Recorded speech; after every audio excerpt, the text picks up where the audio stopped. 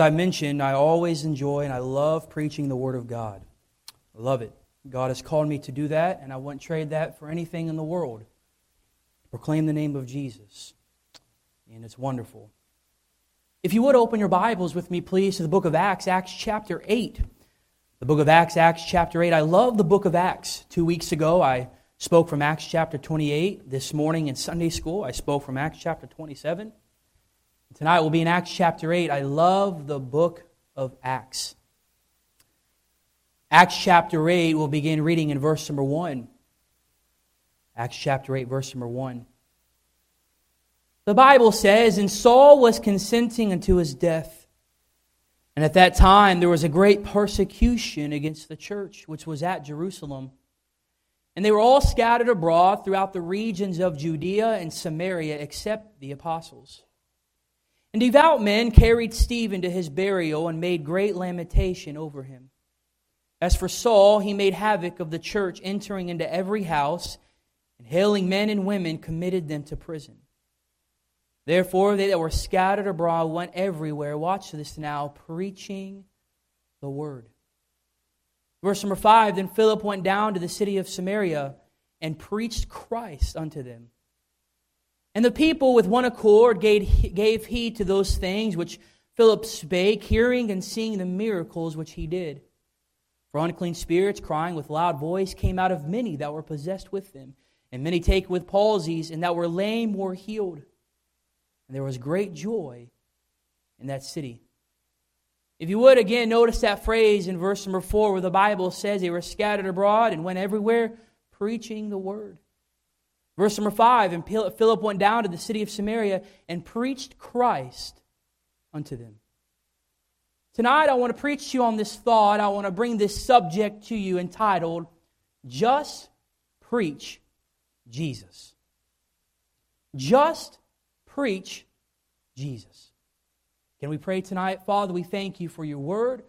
We thank you for the reading of your word. Lord, I pray that you help me tonight. Hide me behind the cross. Lord, I need you. I cannot do this alone. Lord, I need the Spirit of God upon me tonight. Lord, speak to me, through me, and for me. Use me tonight as your vessel. Lord, may you speak to the hearts and lives of your people through your word. It doesn't matter what I say, because everything I say is in vain unless the Holy Spirit moves and works tonight. And so, Father, I pray that you meet with us and help. And it's in Jesus' name I pray. Amen. "There is one thing stronger than all the armies of the world," wrote Victor Hugo, "and that is an idea whose time has come." The gospel of Jesus Christ is much more than an idea.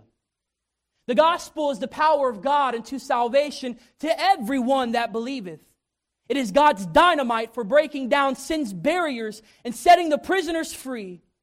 Its time had come and the church was on the move. The salt was now leaving the Jerusalem salt shaker to be spread all over all of Judea and Samaria, just as the Lord had commanded. When we look at the book of Acts in Acts chapter 8, it is an important chapter in the history of the early church, as it shows how the gospel was spread beyond Jerusalem and to other regions of the world. We find in this chapter the disciples and others spreading the gospel of Jesus Christ. Can I tell you tonight that spreading the gospel isn't just for the pastor or the missionary and the evangelist. It's for every Christian in this room. Just preach Jesus. Now we know that being a pastor is for a man and men only. But to evangelize and to preach the name of Christ is for all Christians to proclaim Jesus. When we look at this passage of Scripture, the word preach or preached is mentioned 6 times. And in this chapter, in the Greek, it means this: to announce good news, evangelize, especially the gospel. Declare, bring glad tidings to others. Can I tell you tonight, the gospel is good news. And it is the good news of Jesus Christ.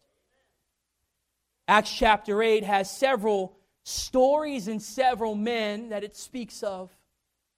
And I want to break this passage down tonight. I want to break this chapter 8 down, and we're going to look at several thoughts that I see here from Acts chapter 8. And on this thought, just preach Jesus. The first thought I see here, we see in verses 1 and 3 is the persecution of the church. The persecution of the church, the Bible says, and Saul was contending unto his death, and at that time there was a great persecution against the church which is at Jerusalem, and they were all scattered abroad throughout the regions of Judea and Samaria, except the apostles. Look at verse number 3. As for Saul, he made havoc of the church, entering into every house, and hailing men and women, committed them to prison. The church now had only been about 1 or 2 years old at this time in Acts chapter 8. It was established by Jesus in Matthew chapter 16 and was launched out in Acts chapter 2. After Stephen's death and martyrdom in Acts chapter 7, a great persecution had broken out against the church. This was the first persecution the church had faced, and it forced them to scatter. At the time, they were all settled in Jerusalem and had then moved to Judea, which surrounds Jerusalem, and into Samaria, which lies north of Jerusalem. The persecution started with a man named Saul of Tarsus, who we know would later become the great Paul the Apostle, the great faithful missionary, pastor, and church planter. But before Saul was any of those things, Saul was a wicked, wicked man. In fact, the book of Acts and the epistles, it gives sufficient data and a sketch of Saul's earlier life. He was born in Tarshish in Cilicia. He was a Hebrew of the Hebrews, the son of a Pharisee and a Roman citizen. He was educated in Jerusalem by Gamaliel and became a devoted Pharisee. Measured by the law, his life was blameless. He was one of the most promising young Pharisees in Jerusalem, well on his way to becoming a great leader of the Jewish faith. It was Saul who looked with approval on the murder of Stephen. Religion blinded his eyes. Saul's zeal for the law was displayed most vividly in his persecution of the church. He really thought that persecuting the church was one way of serving God. In what ways did Saul persecute the church? Well, the Bible says in verse number 3, he made havoc of the church. What does that mean? That verb here, now excuse me, but that verb describes it as a wild animal mangling its prey. The stoning of Stephen, which Saul approved, shows the lengths to which he would go to achieve his purpose. He persecuted both men and women unto the death, entering both houses and synagogues. He had the believers imprisoned and beaten if they recounted their faith in Jesus Christ, which would compel them to blaspheme. They were set free, but if they did not recant, they could die. Paul or Saul was a man with great authority whose devotion to Moses completely controlled his life and almost destroyed his life. Think about Saul's life. The lengths he was willing to go to persecute the church. Can I tell you that over the last 2,000 years, the church has been facing great persecution. According to research in 2022, it was the worst year for Christians worldwide due to an intensifying level of violence, discrimination, and exclusion. The group Open Doors USA figures that 360 million Christians last year lived in countries where persecution was significant. Roughly 5,600 Christians were murdered, more than 6,000 were detained or imprisoned, and another 4,000 plus were kidnapped. In addition, more than 5,000 churches and facilities were destroyed. And let me tell you tonight, American Christians talk of persecution, but that is what real persecution is like. May I tell you tonight, and I don't want to get too far ahead of myself, we have no clue what real persecution is. We have no idea. It is estimated that more than 70 million Christians have been martyred over the last 2 millennia, more than half of which died in the 20th century under fascist and communist governments. It is also estimated that 1 million Christians were killed between 2001 and 2010, and about 900,000 were killed from 2011 to 2020. Yet we live in a country where we have freedom of speech, We live in a state that would be considered conservative. And can I tell you, it is now time to stand up and to preach Jesus while we still have the freedoms that we have today. Because let me tell you right now, it's not going to be much longer until all the freedoms that we have are going to be stripped away from us. Because the world hates the name of Christ. The world hates Jesus Christ. And they will do everything in their power to stop His name to being proclaimed tonight. And it is now time to stand up and just preach Jesus tonight. They don't have the luxury to freely speak about Jesus in countries like China, North Korea, Nigeria, Iran, Pakistan, Saudi Arabia, Syria, or Russia. They hate the name of Jesus. Yet in the face of persecution, people stand up and they preach Jesus. Missionaries and national pastors look right into the eyes of persecution and they preach Jesus. They know there is only one true gospel, and it is the gospel of Jesus Christ. When trials come, just preach Jesus. When hardships come, just preach Jesus. When times are uncertain, just preach Jesus. The Bible says that the world is waxing worse and worse. And may I say, through all of that, just preach Jesus. You know what I'm trying to say tonight?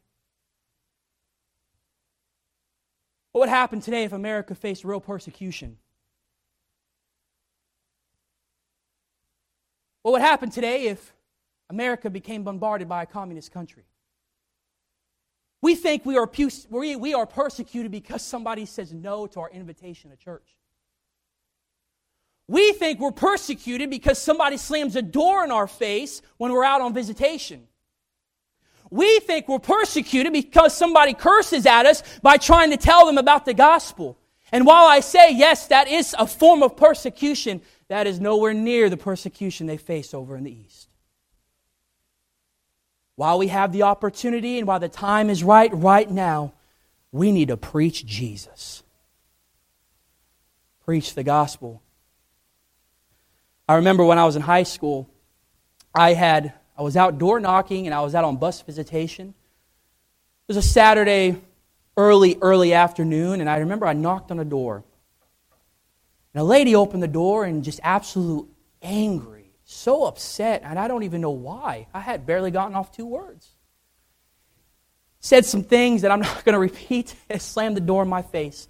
And it kind of took me by surprise, but I walked back and I just kind of started laughing. You say, Pastor Ethan, why were you laughing? Because it amazes me how much people really hate the name of Christ. Was that a form of persecution? I mean, I guess you could say that. If that's the worst form of persecution I'll ever go through, then glory to God.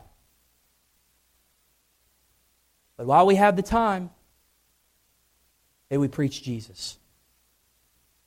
And God forbid, if persecution does come to America, may we stand up and still preach Jesus. I was reflecting about telling the story, but during China's Boxer Rebellion of 1900, insurgents captured a mission station, blocked all the gates but one, and in front of that one gate, placed a cross flat on the ground. Then the word was passed to those inside that any who trampled the cross underfoot would be permitted their freedom and life, but that any refusing would be shot. Terribly frightened, the first 7 students trampled the cross under their feet and were allowed to go free. Kneeling beside the cross in prayer for strength, a young girl refused to commit the sacrilegious act. She arose and moved carefully around the cross and went out to face the firing squad. Strengthened by her example, every one of the remaining 92 students followed her to the firing squad. Think about that. While the church is getting persecuted, we don't have to worry about that in the United States of America. So while we have the time, may we preach Jesus. The second thought I see here as we move down in Acts chapter 8, I see here the persecution of the church, but I see the problem with Simon. The problem with Simon. I didn't read this because of time's sake, but look at verse number 9. The Bible says they come across a man named Simon, but there was a certain man called Simon, which before time in the same city used sorcery, and bewitched the people of Samaria, giving out that himself was some great one, to whom they all gave heed from the least to the greatest, saying, This man is the great power of God. And to him they had regard, because that of long time he had bewitched them with sorceries. Verse number 18, the Bible says, And when Simon saw that through laying on the apostles' hands the Holy Ghost was given, he offered them money, saying, Give me also this power, that on whomsoever I lay hands he may receive the Holy Ghost. But Peter said unto him, Thy money perish with thee, because thou hast thought the gift of God may be purchased with money. Thou hast neither part nor lot in this matter, for thy heart is not right in the sight of God. There's an obvious problem here. Simon was a sorcerer, and he used his satanic gifts to dazzle and mesmerize the people of Samaria. He enjoyed the reputation he had established for himself. People spoke of him with awe and were amazed and impressed with his mysterious, magical powers. He then comes across the disciples here who had the real supernatural power from the Holy Spirit. They had the power of God on their lives. The wickedness of Simon's heart was fully revealed by the ministry of the two apostles. Simon not only wanted to perform miracles, but he also wanted the power to convey the gift of the Holy Spirit to others, and he was willing to pay for it. Can I tell you tonight, you cannot buy the power of God. You cannot buy the power of the Holy Spirit. It's not some prize or possession of which you can gain by money. You want the power of God? Then you ask for it. You want the power of God? Then you seek God for it. You want the power of God? Then you pray to Him for it. The power of God isn't some magical abracadabra wand that says, boom, you have the power of God. No, it's real and it's supernatural. There was a problem here. Simon thought he could buy the power of God with money. Let me tell you, there's no money in the world, there's no possession in the world that can buy the power of God. There's a problem. We see the disciples were preaching Jesus everywhere they had gone. And they were laying hands on people and healing people. And let me tell you, the Lord used that as a sign to the Jews, because it would have been impossible for the disciples to do such a thing without the power of the Holy Spirit. We see a lot of preachers today, don't we? They sway people. They sound good too. If you give $100 right now, the Lord will bless you and He'll anoint you. Just give that $100 right now. You know where I'm going. If you give $500 right now, you have the power of God upon your life. I anoint you in the name of Jesus. $500, give it right now and God will bless you. What kind of nonsense is that? And you know what they do with this money?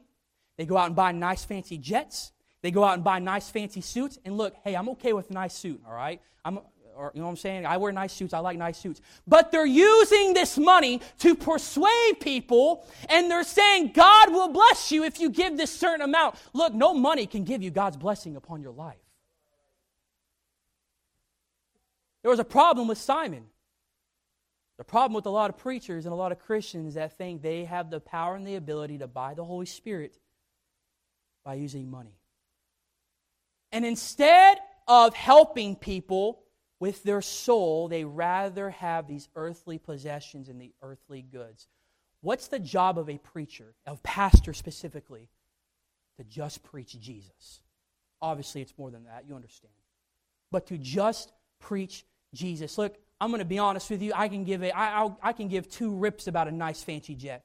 I don't care about the nicest suit on the market. I don't care about the nicest tie. And I like to look nice and I like to dress nice. But let me tell you, that is secondary, third, fourth-andary, if that's the right word, compared to what my job is, and that's to proclaim the gospel of Jesus Christ and to just preach Jesus. It bothers me because they take advantage of people. And Simon thought he could take advantage of the disciples. Simon thought that he could take advantage and maybe sway them or mesmerize them by his powers. But he could not buy the power of God. Listen, no man has the ability to bless you or anoint you. Only God can do such a thing. Don't let the wolves in sheep's clothing awe you or amaze you when they act like they can freely give you the Spirit of God, because they can't. The Spirit of God only comes from God. The Holy Spirit's not a joke, and the power of God is not a game. It's real and it's supernatural. We see that Peter had a confrontation with Simon, and later on, the Bible says that he rebuked Simon for what he was trying to do. Let me tell you, the early church had its priorities straight. It was more important to preach the word than to win the support of the wealthy and influential people of the world.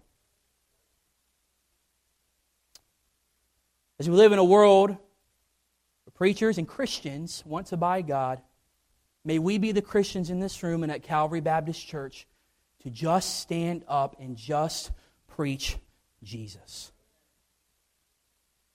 The problem with Simon, number 3, we're going to move on. I see here, as we move on in our story, I see the pursuing of the Ethiopian. The pursuing of the Ethiopian, verses 27 through 31. Talk about how a man from Ethiopia, he was a eunuch, was coming down, and he was sitting in his chariot and he was reading the book of Isaiah. The Spirit told Philip to go near and to join himself to the chariot, and Philip ran to him. He didn't walk, he didn't jog, he ran to him. The Ethiopian here may possibly have come from an area of Africa we now call Sudan, where the white and blue Nile join, an area adjoining the modern country Ethiopia. The Ethiopian in this passage is a eunuch, as I just said. Eunuchs are often attained position of great power and trust. This man held high office in his native land. He was in effect the secretary of treasury.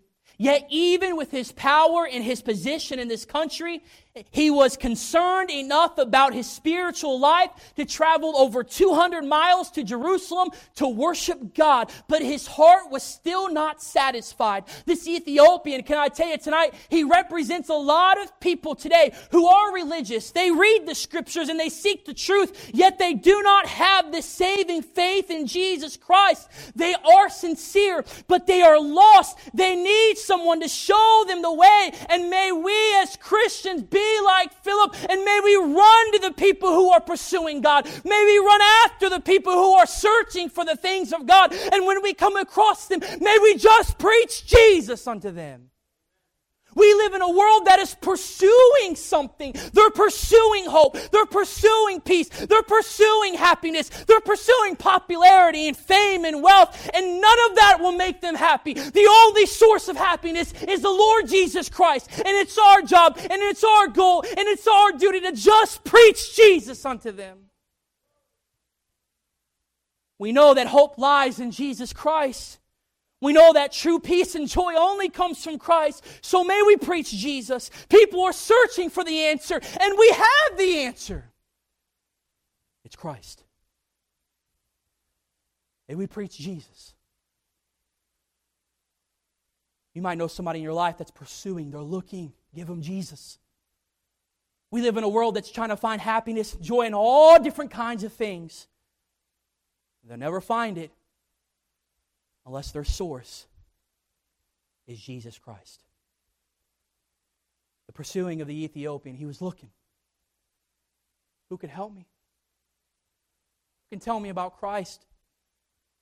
Philip said, understand this what thou readest. He said, how can I unless some man tells me? How are people going to know about Christ unless you tell them? How are people going to know about the gospel of Jesus Christ, how Jesus loves them, how Jesus died for them, and how Jesus rose again from the dead, and He can save their lost soul from dying and going to hell? How are they going to know that unless some man tell them? People are pursuing, and we have that answer. The pursuing of the Ethiopian. Number 4, and I'll be finished. The preaching of Philip. Number 4, the preaching of Philip. Verse number 5 talks about how Philip went down to Samaria and he preached Christ unto them. Verse number 12, but when they believed Philip preaching the things concerning the kingdom of God. Verse 34, the Bible says, and Philip opened his mouth, and now he's dealing with the Ethiopian eunuch, and began at the same scripture and preached unto him Jesus. Verse number 40, but Philip was found at Azotus, and passing through, he preached in all the cities till he came to Caesarea. Do you see a pattern here? Philip is preaching, he's preaching, he's preaching, he's preaching. He's proclaiming the name of Jesus. He's lifting the name of Jesus on high.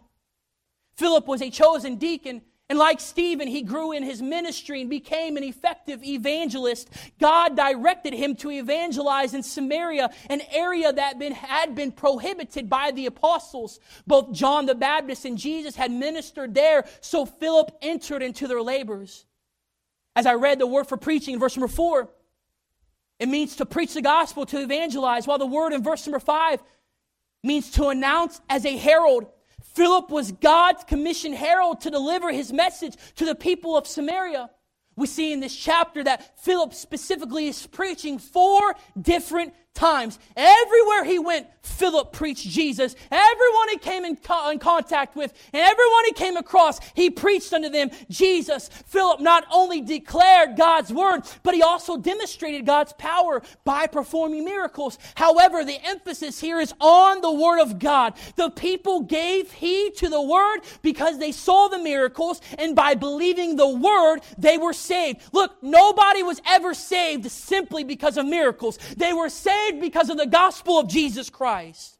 And Philip wasted no time. He preached Christ to the Samaritans. He preached Christ to the Ethiopian eunuch. Not Judaism, but Christ. Not religion, but Christ. The only thing that has the power to save is the gospel of Jesus Christ. And that's what Philip understood, and that's what he did. The preaching of Philip, I can only imagine hearing Philip herald the gospel of Jesus Christ. Philip was a disciple. He was with Christ. He saw him. He knew him, and imagine now he gets to lift his name on high. We must preach and teach Jesus with those we come in contact with. It is still our commission to tell the world about Jesus. And it is still our job as Christians to proclaim the name of Christ. The message for the whole world is Jesus. It's not religion.